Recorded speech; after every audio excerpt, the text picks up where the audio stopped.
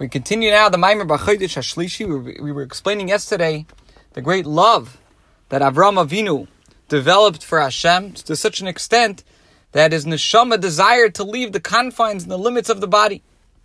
And this is due to the meditation of the level called Seviv Kalam, and the way Hashem transcends the world, because as we explained, the energy that gives life to the worlds, called Memali Kalamim, so that takes the world's existence into account, obviously because it's giving life to the worlds. So if one were to merely meditate on the level of Memali Kalamim, the divine energy that gives chayis and energy to the world in an adaptive way, so in a limited fashion, so that would not help a person to be able to rise above their physical limitations, and to be able to yearn and desire to have their neshama leave the body. Now we just of course have to point out that of course we shouldn't make the mistake to think that we should actually chas v'sholom desire to leave the body and actually to do so, to have kleis hanefesh. This is an error. It's a mistake, like it's explained about the two sons of Avram, of Aaron, Nadav and Avihu. Rather, we're supposed to serve Hashem within the confines of the body.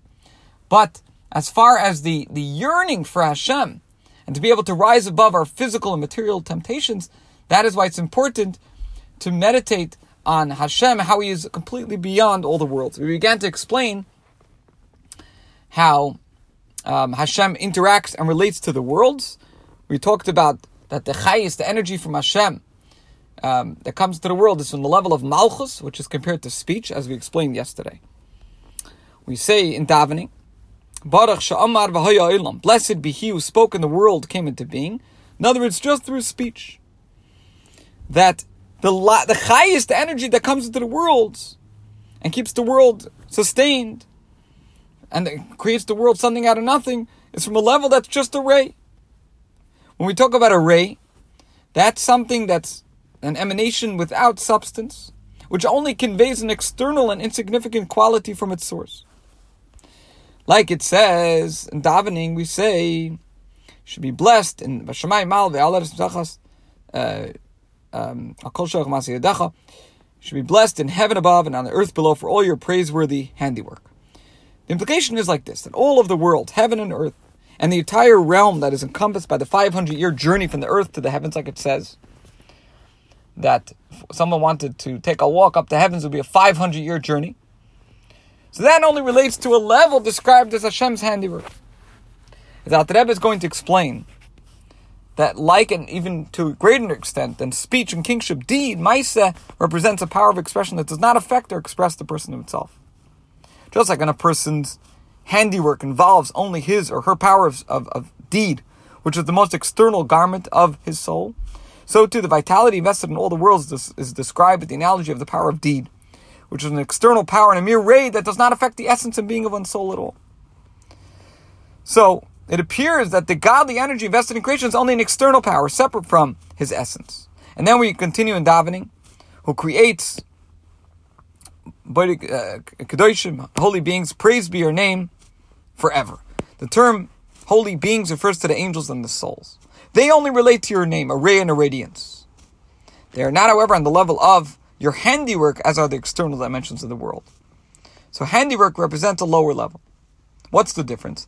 Once the power of deed is invested in a particular article or aspect of man's handiwork, for example, the power invested in making that implement no longer has any connection with the essence and nature of the soul of the person who made it, for it has become separate and distinct from him.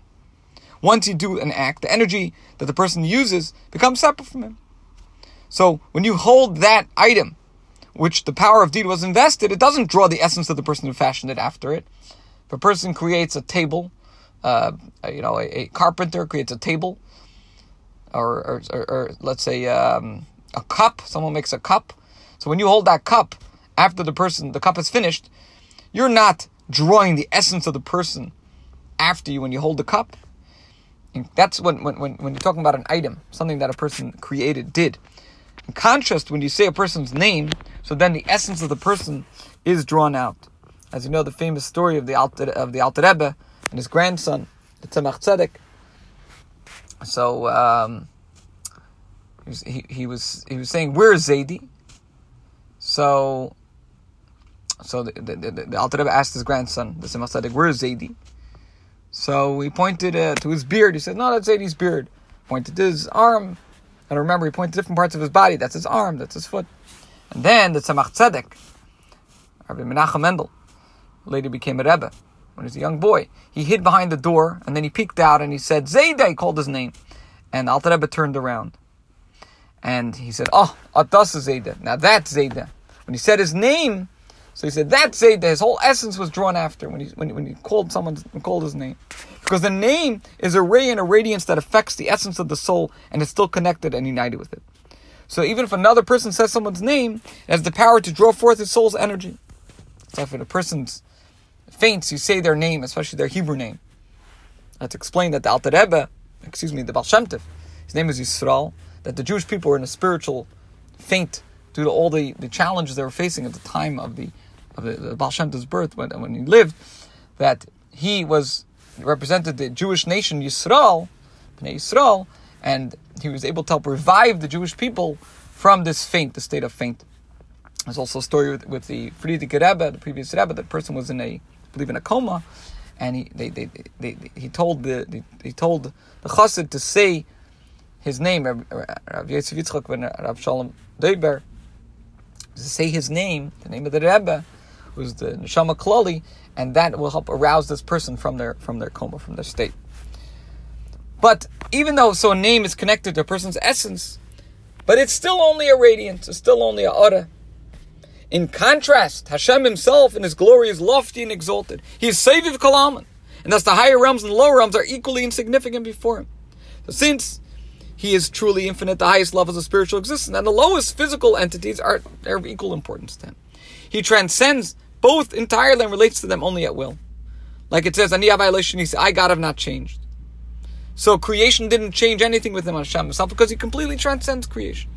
So contemplating these concepts should inspire the soul to pour itself out, lishpeichas nafshe, in yearning and seek to return to the bosom of its Father, to the level my soul yearns, nafshi v'tzicha. Indeed, it pines to achieve actual bit to him alone. Like it says, Mili, who else is of interest to me in the heavens? Okay, stop here and continue with the show next week. Good Shabbos.